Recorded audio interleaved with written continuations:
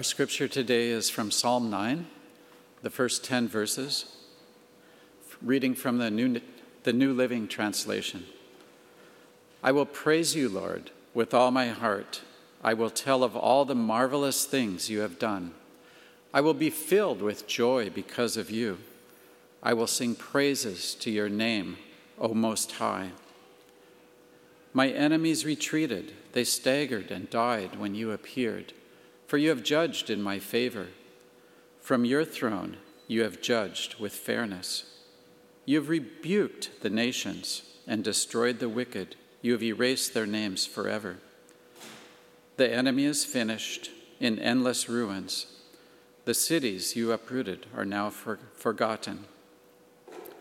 But the Lord reigns forever, executing judgment from his throne. He will judge the world with justice and rule the nations with fairness. The Lord is a shelter for the oppressed, a refuge in times of trouble. Those who know your name trust in you. For you, O Lord, do not abandon those who search for you. The word of the Lord.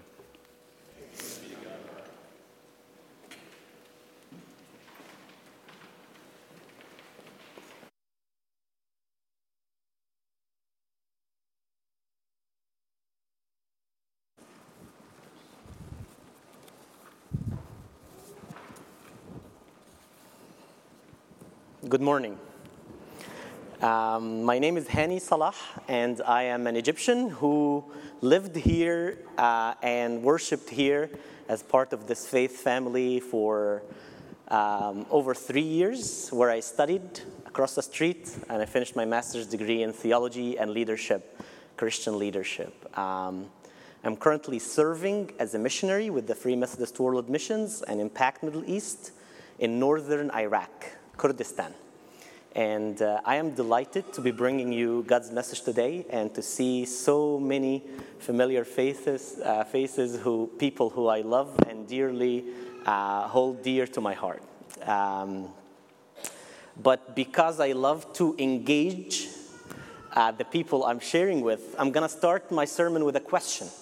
And I would like some feedback from you. So here we go. And it's a theological question, but take it easy, like think gospel. What's a phrase of 3 words that can sum up the entire message or the center of the teachings and ministry of Jesus Christ? Let me say it in simple words.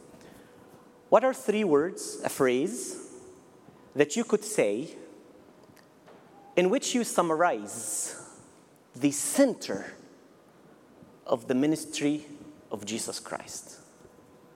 Okay. Now it's your God is love. Kingdom. God loves you. What else? Jesus is Lord. Andrew, what did you say? Love your neighbor. What else? What else? Forgiveness of sin. What else?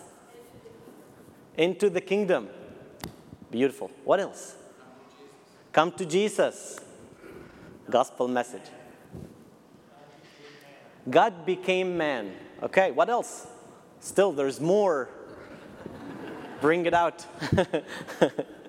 What else? Christ died for me. Amen. What else? Relationship with God. Beautiful. What you've done to the least of me. What you've done to the least of me. Beautiful. Matthew 25. Doug, what do you think? Hope for mankind. Beautiful. Beautiful. So I heard Dr. Joe Columber get the answer from the very get-go, and I didn't get back to him because he said it. He said what I had in mind. Say it again, Joe Columber. The kingdom of God. So actually, this question that I've been putting out, all your answers are correct. All your answers are right. There's no wrong answer because you can preach. I mean, any one of you can come and preach. But this is a question that Dr. Gordon Fee from Wheaton College always asks at the very beginning of his Bible classes in seminary and in Bible college undergrad. And he would ask this exact same question I asked, so it's not mine.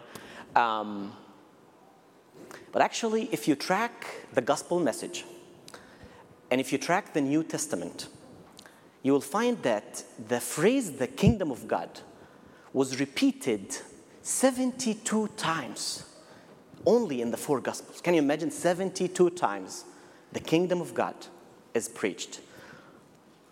In the book of Acts, 24 times, and in letters and Revelation, it's 126 times. That's big numbers. Can you imagine how many times it's repeated?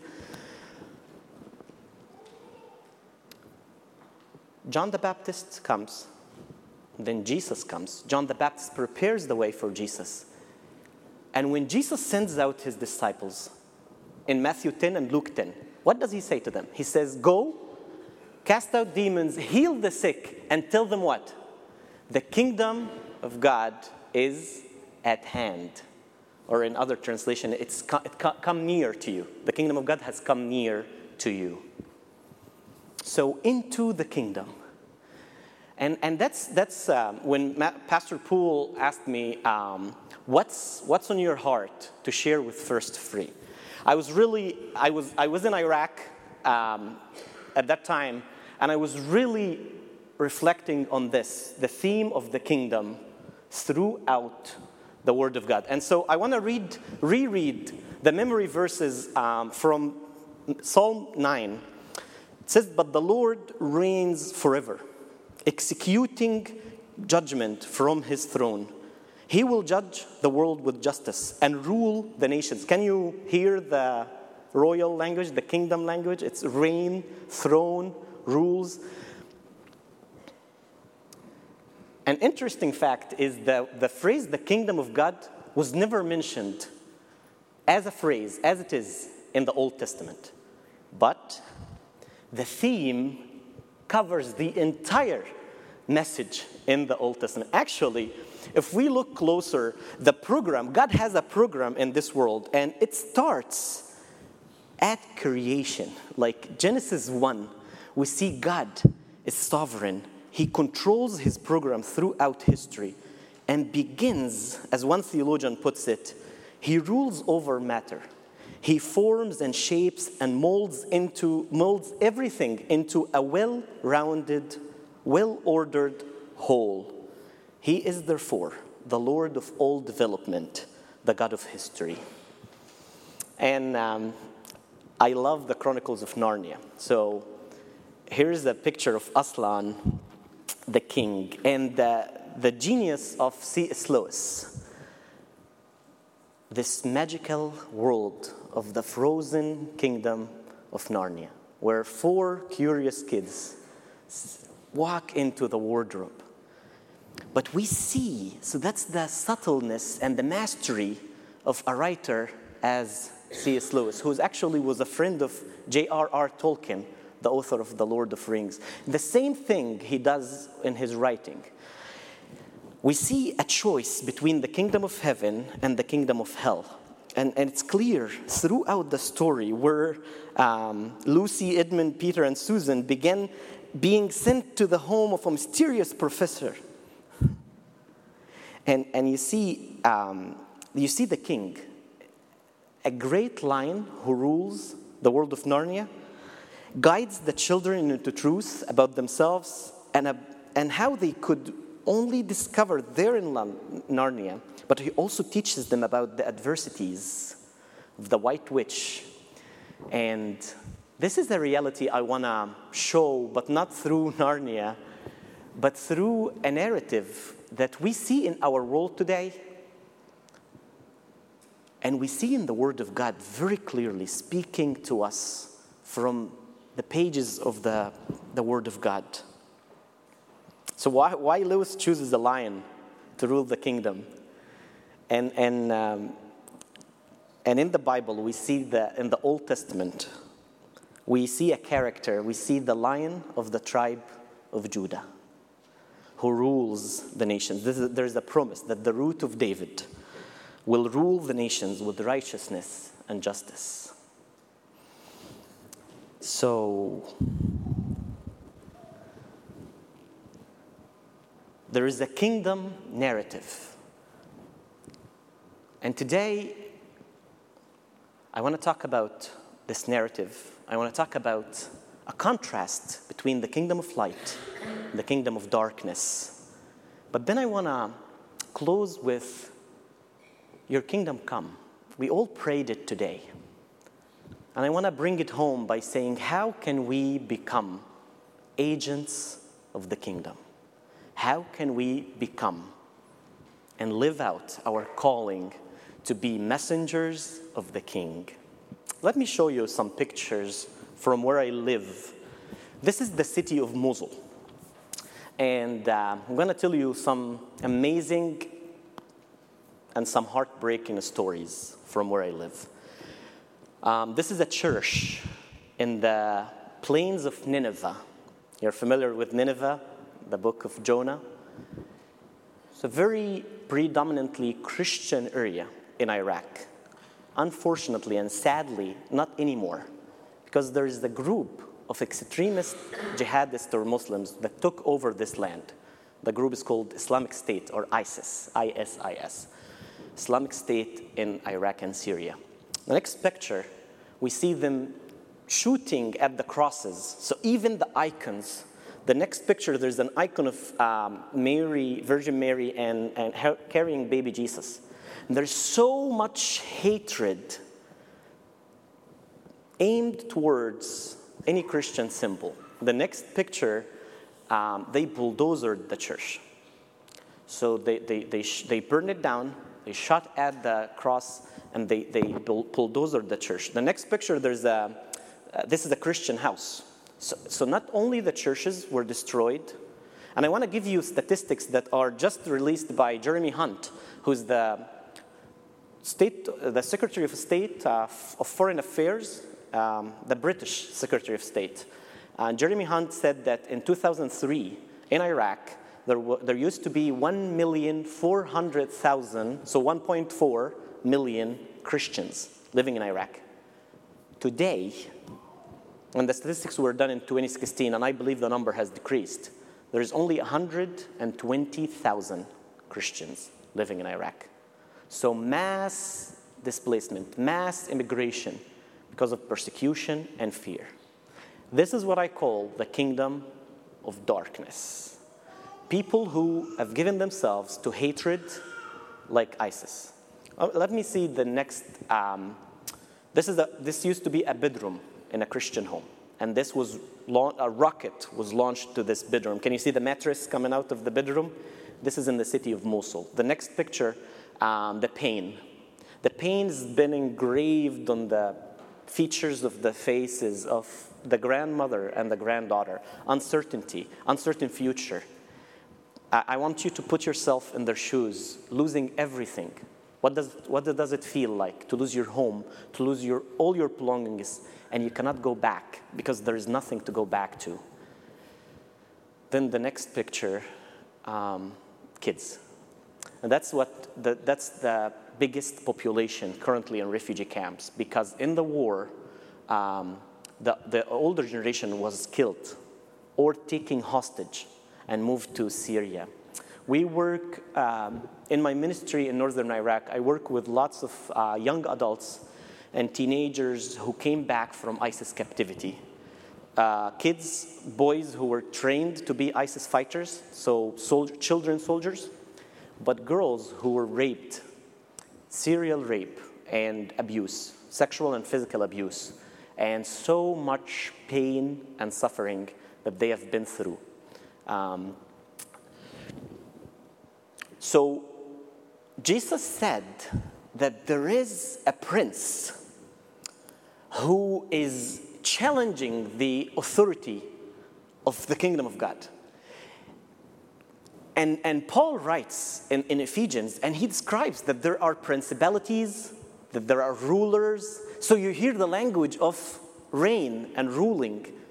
So there is another kingdom, but it's a kingdom of darkness. It's the kingdom of Satan.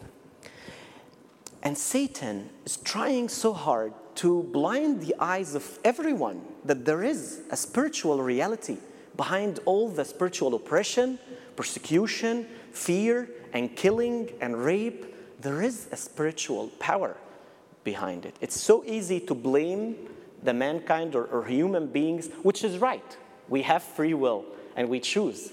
But there is a spiritual power that moves human beings into choosing a reality that creates such destruction. I don't want to get bogged down on the heartbreaking reality that there is a power. And actually, you see in the beginning of Jesus' ministry, Satan comes to him and offers him all the kingdoms. He's like, I will make you ruler. Which means that, in a way, Satan has obtained this authority after the fall.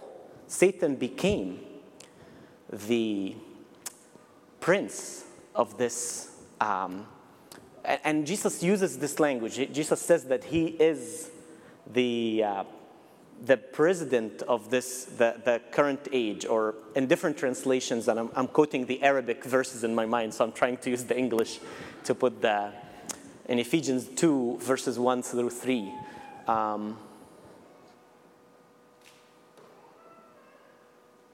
When Jesus turns down the offer from Satan to become ruler over all kingdoms, Jesus embarks on a new reality to proclaim the kingdom of God is coming into this world.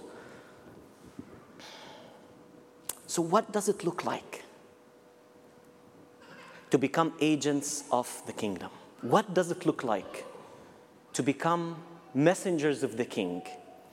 Pastor Abbott, when he was praying, he said, Lord, thank you, and first of all, for Jesus, who have saved us, who has changed our lives. So you have something that the world outside these walls, the world outside in your neighborhood has not experienced, which is the redemption, salvation, the restoration, and reconciliation, to be reconciled with God. You have something that your neighbors don't have. And when I am walking in refugee camps, with seeing all the brokenness the Iraqi and Syrian people have been through, because this is the two main ethnicities in refugee camps now in Kurdistan, I think the same thing. I have joy, I have peace, I have love. I have peace with God and peace with myself, because my sins were forgiven. My debt was paid, but they don't. Let me show you a video of the ministry I've been working so hard last year to get established and running, up and running, and then I'm going to come back to bring it home.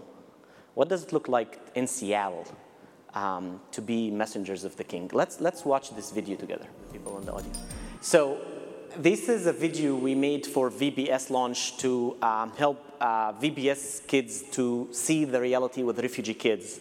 But the Noor Center is the ministry I started in northern Iraq a year ago when I moved long term. So I've been going to northern Iraq for 4 years now. And when I walked into the Yazidi, this is the ethnic group that are mainly focused, hundreds of thousands of people were kicked out because of their faith. The Yazidi faith is very dualistic. They believe that Satan is the god of evil and believe that God, the creator of the universe, is the God of good. But they, in a way, worship both. So there is a satanic element to their worship. Because of this, ISIS have persecuted them the most. So Yazidi girls were taken and raped as sex slaves, kept for 3 or 4 years. There's still over 3,000 people missing from the records, kept in captivity in Syria. And their families are trying hard to get them back. But when I walked into their worship place, a temple called Lalish, which I shared about it last year when I was here, they told me no light is allowed. You are not allowed even to turn your flashlight on your cell phone in the temple. It's totally dark. And I walked in, and we were fasting for 3 days. I felt something on my skin. And it was the first time in my life to feel such heavy presence of a spiritual oppression of some sort. But I heard a voice in my ears. And God said, these people need light. These people need life. These people need love. They have not experienced that. And because of this, the word Nur, which means light in Arabic, came to my mind as a name for our ministry team. But there is a reality that I want to highlight in a big way. It's very easy for the gospel message to get muddied up in the social justice and the social gospel. So it's very good, and anyone can resonate with me when we say we will serve poor families, we will help refugee children, we will provide education, we will provide sheep and goats to the refugee and the poor and the broken. But if we stop at this limit, we are no different than any other do-gooder, any other nonprofit organization that's working with the refugees. Actually, if we stop, we are no different, and the reality is we are different. We have something that these UNICEF or whatever organization does not have. Actually, we have a gift that's more deeper to change the lives and give them true peace. And this gift is Jesus. It's the gospel message that the Son of God has come, became a man, and died for our sins, and raised from the dead. And now he's living to become our advocate. I want to show you two pictures, and very dear to my heart, this group of young women. In this photo, with a partnership with Set Free, we provide trauma care. So you can imagine what it means like to a girl who is 15, taken by monsters, not human beings, monsters, and being raped for 3 years, beaten. Some of these girls can write down the names of 50 different men, full names, who have raped them and sold them as sex slaves. And basically, every Friday, they would have an auction, and the highest bidder would get the girl. Some girls were sold for $2,000. Some girls were sold for $200. Some girls were given as gifts, treated as property, as goods. And our message now is like, Lord, how can we help these people to know that they are created in the image of God and that there is hope for them and there is a price so high that's been paid for them on the cross, the blood of Jesus Christ. Let me show you the picture after this one. I'll tell you a story. See the girl in red in the picture to my right, and then one in yellow, and then one right after her. Her name is Miriam. And Miriam has a very hard story. When she came back from ISIS, we found that she has a drug addiction problem because ISIS fighters kept her sedated on medications every day because she was a fighter. She refused what they were doing to her. So when she came back, we had to send her to a clinic for addiction recovery because she was on chemical dependence. What she's been through is so tough because when she's coming out of ISIS, they put an explosive vest on her to blow her up in the Peshmerga, which is the Kurdish fighters' checkpoint. But she's an innocent girl. She's never hurt anyone in her life. She's been a victim for 4 years, and now she has a choice. She can come out of the van and run, and she will kill herself, but not hurt innocent people, or she'll stay in the van afraid, and they will blow her up in the checkpoint. So she chose to kill herself. She came out of the van running, and the ISIS fighter who used to be her husband, basically owned her as a slave, told her that the vest is wired. So if you try to take it off, it will set it off and the bomb will go off. He was lying. So when she took the belt off, it didn't explode, but she was too scared, she threw it away. And when it hit the ground, it exploded and shattered her arm. She survived. But she's coming out as a wreck. You can imagine the damage emotionally that she's been through. She's been with us for 2 years now in our ministry center in our Free Methodist Church, trying to help her. And Nancy, the one in red to the left, is an Egyptian missionary who's full-time in my team. She's a prayer warrior. Nancy was praying, and God really spoke to her heart about Miriam. So she asked Miriam, can we schedule a time to talk? And she is a professional trauma. She's trained as a trauma care, a mental health professional. So she's been doing trauma work with for healing with Miriam. And as they are doing art therapy, Nancy hugged Miriam and started praying for her. And as Nancy started praying, she started crying. And Miriam started crying. And as they are sobbing very heavily, Nancy starts to see an image. And in this image, she sees Miriam, the girl she's hugging and praying and crying with, slashing her wrists. I'm sorry, this sermon is plus 18, and there's kids in the room. And I feel guilty, but no one prepared me for this. She sees Miriam cutting her wrists, trying to take her life. So Nancy stops praying and asks Miriam, what did you do? Did you try to commit suicide?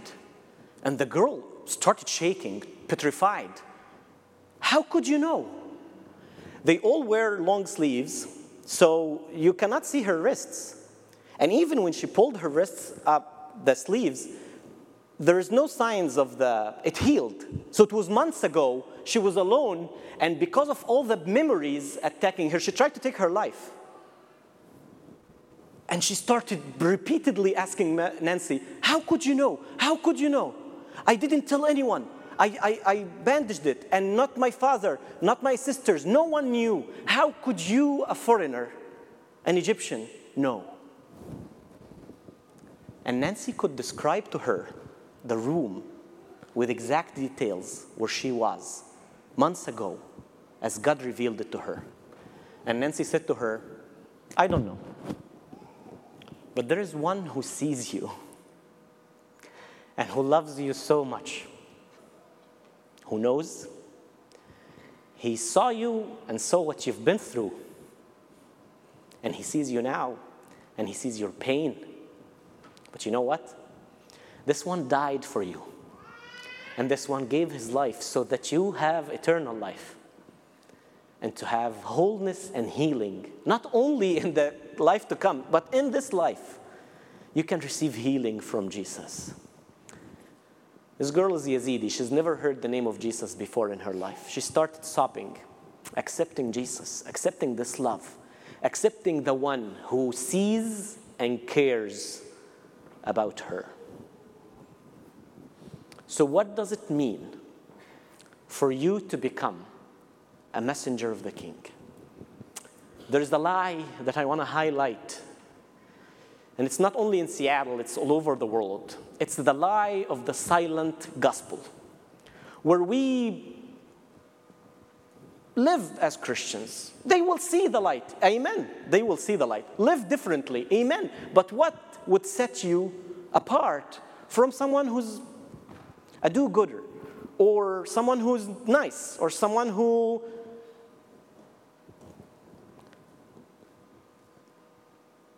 keeps his addictions or whatever hidden, and in front of the people looks nice? What sets us apart? It's the gospel message.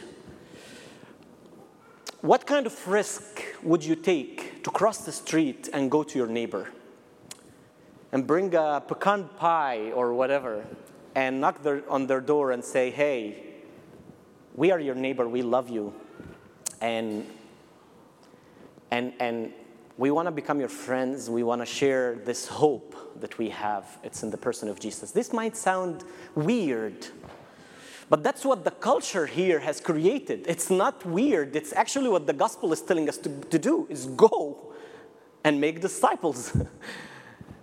And when we go Jesus, with all his might, our King, our risen King, promised to be with us. He said, I have all authority given to me on earth and heaven.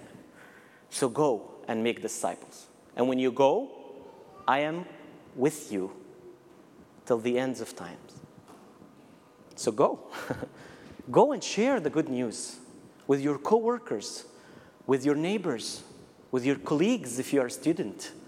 There is hope, but people will not experience this hope if we do not speak. How would they listen if no one shares with them the good news? Let me bring it back to Psalm 9.